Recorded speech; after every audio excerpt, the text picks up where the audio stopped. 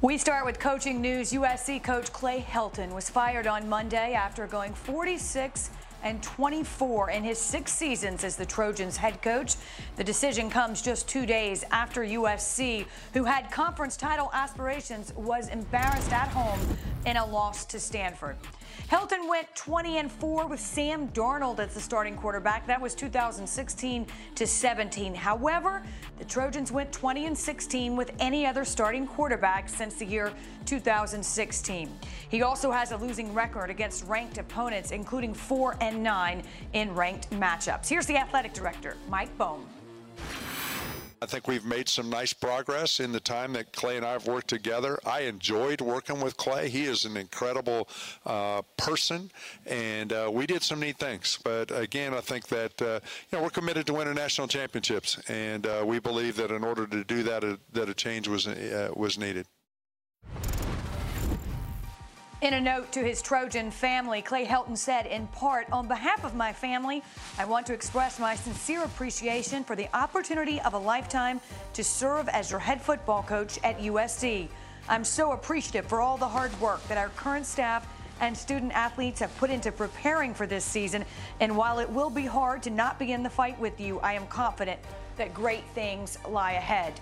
Happy to have you with us on this Tuesday afternoon with Greg McElroy and Joey Galloway. I'm Wendy Nix. And Greg, I'll start with you. Look, this was rumored and whispered for quite some time.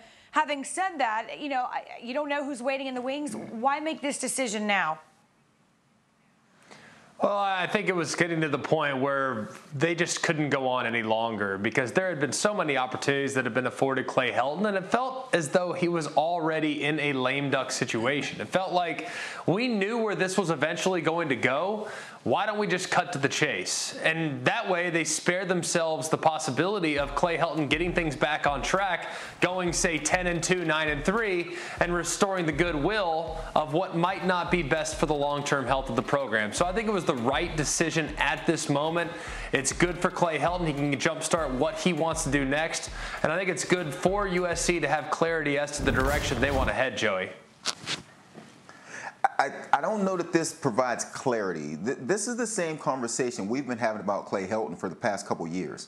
And every offseason, we go to a place where will Clay Helton be the coach? And Greg, and I know that you've paid attention to it. Everybody that's paid attention to college football has been waiting on this day. So why does it happen in the middle of a season? I don't know who this helps because Clay Helton can't do anything at this time. And now the players on this team have to make an adjustment to a new coach in the middle of a season. I don't like this move when it happened. I understand the move of replacing Clay Helton, just not the timing of the move in the middle of a season. And I think that's fair, Joey, and it begs the question, what is next? And Greg, there's the list of candidates, a lot of names that we see pop up time and time again, but I don't know if you necessarily say who works in this. What works? What will work in this situation for USC? Yeah, and the candidates are obvious. It's always the same group, right? Fickell, Campbell, Stoops, Peterson, you name it. I would actually go a little bit off the grid, and I would aim, being the fact that I am a top 5 job in college football, I would aim for guys that most other programs wouldn't even get a returned call from. I'm going to go with Brian Kelly would be my first phone call at Notre Dame. Look, Brian Kelly this weekend could tie Knute Rockne as the winningest coach in the history of Notre Dame football. That's remarkable when you think of what he's accomplished there in South Bend, but one thing they haven't been able to do is get over the hump. Does that mean he can get over the hump at Notre Dame? Potentially. Does it mean he could get over the hump potentially at USC? Yes. But I think we all would agree, Joey, and I'd love to get your take on this. I actually think that it's easier to get over the hump at USC than it is at Notre Dame because there are less stringent academic requirements for admissions for some of your players. So I think USC, if I'm them, I'm shooting for the stars, and the first star I'd call would be Brian Kelly. Well, Greg, you must have ran out of boxes because why not add Urban Meyer to that list? Which, if we're just going to start throwing names at this thing, throw them all in there. Brian Kelly is one. You surprised me with that one. I don't know that it's easier to get over the hump at USC right now. I think that program has fallen to a place that is not right on the cusp of being in that next elite level. Now, they've been elite from a standpoint of their skill position athletes, especially on the offensive side of the ball. They've had some terrific wide receivers. But it doesn't seem as if from a big guy standpoint, offensive line, defensive line, that front seven on the defensive side, they don't seem to be at that same level. Brian Kelly's had terrific success at Notre Dame. And I see what you're saying as far as the long term. Can he get over the hump at a USC? I don't know that USC still carries the same respect across the country as it carried at one point in time, Greg. When we were younger, USC was a name that carried a lot of respect. I don't know if it's there anymore. Yeah, and you referenced Urban Meyer. My question, though, with NIL, with transfer portal, with the challenges of trying to get your roster ready to go, the NFL lifestyle, and talk to anybody in the coaching profession, Joey, the NFL lifestyle is not one that a lot of guys are going to walk away from in an effort to get back to college. Now, Urban Meyer might be the rare example, and sure, I'd absolutely reach out to his representation, but I think it's very unlikely knowing that he's only in year number 1 in Jacksonville, and he has a pretty cush gig with really the relationship that he has with the owner, Shad Khan, there in Jacksonville. Well, let's go back to Joey's point that perhaps USC doesn't have the same cachet. It certainly did at one point. We know that, including vacated games. The Trojans won at least 10 in 7 consecutive seasons under a guy named Pete Carroll, speaking of the NFL lifestyle. They've done that just 4 times in the 11 full seasons following his departure. USC also has only 1 Rose Bowl appearance during that span. We switch gears, though, because it's time now for this week's Ultimate Performance presented by BMW. Who else? Number 11, Oregon, stunned 2-touchdown favorite. That was number 3, Ohio State. They took advantage of the Buckeyes' shaky run defense, and the Ducks finished with 269 yards on the ground, 505 yards overall. Here's Ryan Day. It's not just a single game. It's a little bit of a pattern. If you look at the results over the last couple games and then coming off of last year, it's not what we expect here. It's not our expectations. And so, I mean, that's all part of looking at, how we need to move forward with this thing. Well, Joey, you don't have to be a fortune teller here to read between the lines. There's clearly going to be some changes on the defensive side of the ball for the Buckeyes. What do you anticipate to come? It's hard to watch a team not be physical at the point of attack. And so I don't know if that's coaching. I don't know what you do about that. They're not disruptive up front. And so when you look at the Minnesota game and the Oregon game and those two teams' ability to run the football, and Greg, you know this, if you can run the football, you can also pass the football. And the connection between the ability to do those two things has showed up especially in the Oregon game. If you've seen the play action pass for the touchdown, tight ends wide open, it's because they had 270 yards rushing. So the linebackers, the safeties are all reacting to the run game. So it starts up front for Ohio State in that front 7. Can they start to make plays there and become disruptive? As we look across college football, and there's 2 teams that have separated themselves, and that's Georgia and Alabama, and that's because of their ability to be disruptive up front. We haven't seen that out of the Buckeyes through 2 games. So I don't know what kind of changes you make in that area that says, okay, now we can be more physical, more disruptive, and stop these offenses from running the football. Yeah, Joey, these things don't resolve themselves overnight. They can say, well, we're going to look at everything. They expect wholesale changes. Well, you're not going to change who you are, at least not at this point. You have to wait a little while, at least get to a bye week, before you can really focus internally and make some adjustments to what you need to do. You referenced being disruptive on the defensive line. While I completely agree with you, there's not a Bosa walking off that bus. There's not a Chase Young walking off that bus. Their personnel is not going to all of a sudden hit puberty and become grown men on the field. It's not going to happen. What they need to do is they need to be more fundamentally sound along the defensive side of the football. There were about 5 or 6 different occasions on Saturday against Oregon in which defensive players were outflanked and they didn't keep leverage. I mean, it was unbelievable to watch how many guys just ran down inside, and sure enough, out goes a duck right around the evaded Ohio State player. And then internally, they didn't do a good job of fitting the run. If you can't do those two things, you have no chance in the Big Ten of playing sound defense. Michigan will gash you, Penn State will gash you, Wisconsin will gash you, Iowa will gash you, and several other teams will too if they don't get things figured out soon. Well, and it sounded like Ryan Day was losing patience. As you heard him say, it wasn't just one instance, but a bit of a pattern. So some changes likely expected in Columbus. Still to come on College Football Live, the season just a few weeks old. However, quarterback carousel already starting to turn. We'll examine the changes or the lack thereof when we come back. And go ahead, here we go again. Tell me I'm wrong. Some of the early season takeaways from a second wild week of college football. That's coming up. College Football Live is brought to you by DiShorno. It's not delivery, it's DiShorno. Hey, it's Kaylee Cuoco for Priceline. Ready to go to your happy place for a happy price? Well, why didn't you say so? Just download the Priceline app right now and save up to 60% on hotels. So whether it's Cousin Kevin's Kazoo Concert in Kansas City, go Kevin, or Becky's Bachelorette Bash in Bermuda, you never have to miss a trip ever again. So download the Priceline app today. Your savings are waiting. Go to your happy place for a happy price. Go to your happy price, Priceline. Texas coach Steve Sarkisian said on Monday that Casey Thompson will replace Hudson Card as the Longhorns' starting quarterback. Both quarterbacks expected to continue to play. He said, though, he thought it was fair to Thompson to let him get the start against Rice. Both guys have been battling. Both guys have been competing.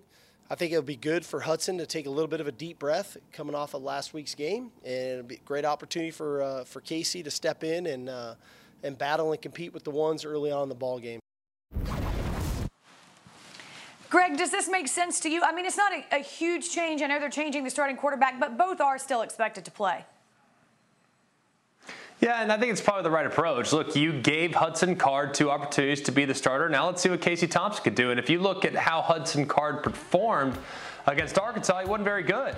And he also, I thought, showed a little bit of immaturity to a certain extent, meaning he didn't have the poise that you would like to see from your starting quarterback on the road. Granted, first time he's ever been in an environment like that, so I can't say it's that unreasonable, but Casey Thompson came in off the bench, provided a bit of a spark, and the offense played much better and more consistently with him at the helm. So I agree with Sark to go with this move at this point, but still evaluate the situation, keep it fluid, and maybe throughout the course of this season at least, ride the hot hand depending on who's playing better that day. Yeah, it makes sense. Listen, this was a quarterback competition all throughout camp, so it went up to the wire. A place where they are not making a quarterback change, that would be Florida. Florida head coach Dan Mullen said he is sticking with his quarterback, Emory Jones, his starting quarterback, a second straight game with 2 interceptions. Now, this is despite the freshman quarterback Anthony Richardson, who has looked impressive in his role as a backup, but sometimes that happens, Joey. You agree with this decision to stick with Emory Jones? I agree with everything Greg just said. You can probably apply it to this situation.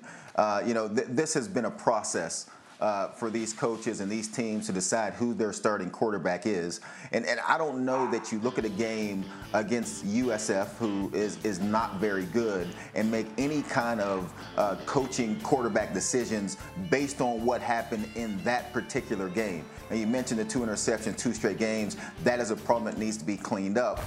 But I believe both guys will play in this game, and I don't know that it necessarily matters who is the person that runs out there when this game begins. They're going against Alabama. They're going to need every single player on that sideline to chip in and help them win this game. So this doesn't surprise me at all, and I don't think he's wrong, because I think both quarterbacks will play. It makes sense. They're gonna need all hands on deck. There is one other quarterback note to pass along, and that is Texas A&M quarterback Haynes King out with an injury now. It's the crack in his lower leg. He is expected to be out 4 to 7 weeks. This, according to our Chris Lowe. Sophomore Zach Calzada will replace the former starting quarterback King.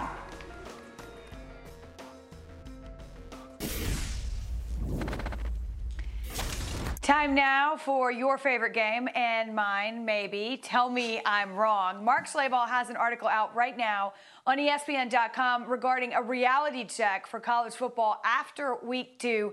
Mark joins us now to play, Mark. And you know what? We're going to let you tell me I'm wrong.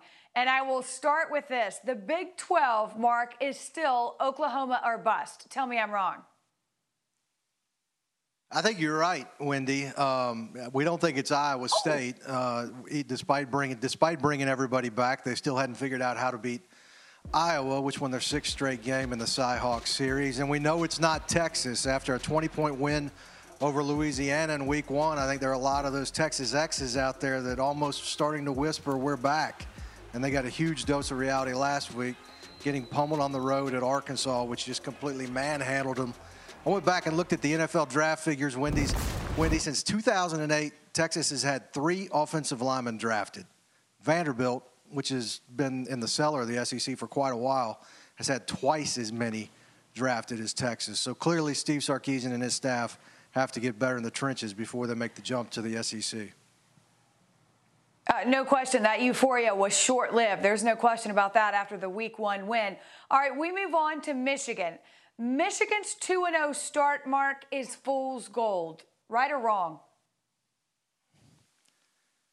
I think you could go. I really think you could go either way on that one. I think it's fool's gold to believe that Michigan is going to beat Ohio State just because Ohio State lost to Oregon at home last week. That hasn't happened in the last 9 years, and I think Ohio State has got a long way to go and getting better on defense, but has plenty of time to do it. Ryan Day, the Buckeyes coach, came out on Tuesday and said he's going to have wholesale changes on defense. That unit has just been ravaged by Alabama, Minnesota, and Oregon in the last 3 games. He wouldn't go as far as saying that he's going to replace defensive coordinator Kerry Coombs, but certainly he's under a lot of pressure.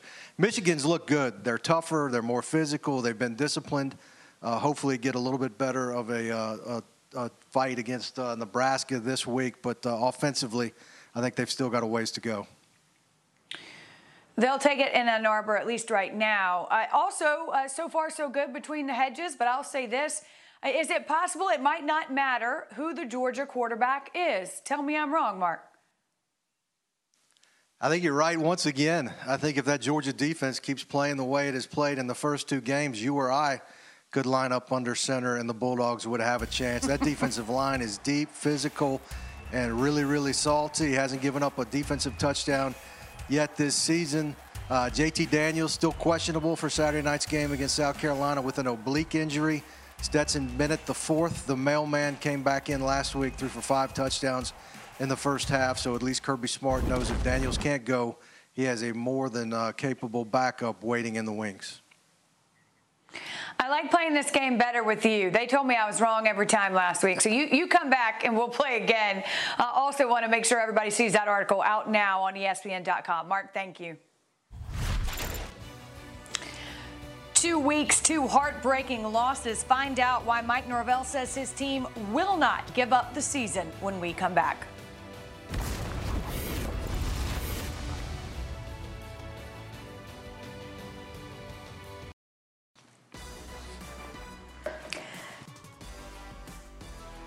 Number 22 Auburn takes on top-ranked, 10th-ranked Nittany Lions in their annual whiteout game. Catch Reese Kirk, Dez, and David, plus, of course, Coach Corso's headgear prediction. That's starting at 9 a.m. on Saturday. And then Saturday night, where else? Presented by Capital One, the annual whiteout game in Happy Valley. Number 22 Auburn takes on number 10 Penn State. As I mentioned, 7:30 Eastern, 4:30 Pacific on ABC and, of course, the ESPN app. Now let's take a look at this week's college football rankings brought to you by Chick-fil-A. Oregon, of course, on the move. Number 4 in this week's poll, the highest ranking for a Pac-12 school since USC in 2017. Iowa in the top 5 for the first time since climbing to number 4. That was back in 2015. You may have missed it, but if you did, with 6 seconds on the clock, Jacksonville State shocked Florida State Saturday. The walk-off Hail Mary. They lost in overtime last week to Notre Dame. That means they start their season 0-2 after a second straight heartbreaker. Here's the head coach. This football team's not going to quit. And, you know, when it from all the things that have happened and the examples that we get to point back to in this last game, right? We have to build and get better, and we're going to. And this will be something that we look back to, right? Nobody wants to have the experience. Nobody wants to have the feelings. But it's our opportunity to respond to it, and it's our opportunity to go get better. That's why last night we didn't just sit out there and drag our heads around. Was anybody happy? No. Everybody's sick to their freaking stomach about what happened Saturday night. But you go back out and you go to work.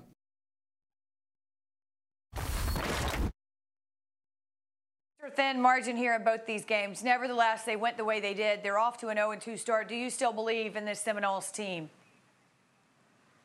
We're going to learn a lot this week, but yes, I think there's things to look at this team and feel somewhat positive about. Now, last week was an embarrassingly bad performance. They have to respect the opposition regardless of what level the opposition plays at. And granted, yes, FCS should never lose to an FCS team. You're Florida State.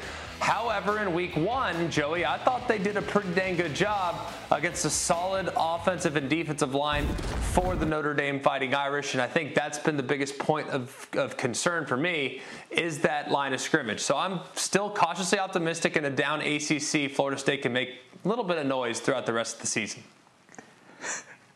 It's very kind of you, Greg. I don't know that I'm with you there. I don't think they're as bad as they played on Saturday to lose to Jacksonville State. I think if these two teams played 10 times, Florida State probably wins 9 of them. And if they figure out how to play prevent defense at the end of a football game, they might win that one. But I don't know that there's enough there that I feel good about. They have to start finishing some of these games and find a way to win games, because then that's when your players start to feel better about what you're doing. And until you do that, then you just have a nasty taste in your mouth, especially when you're going to lose these kind of games. Greg, before we go, look, we showed you those top 5 rankings. Do you think we have a shakeup again after this week, or will we be looking at the same situation come Monday? I think chalk will fly this week. We'll see. Chalk will fly. You heard it here. We'll be back to talk about it a little bit more tomorrow. College Football Live, 4:30 on ESPN2. We'll see you then.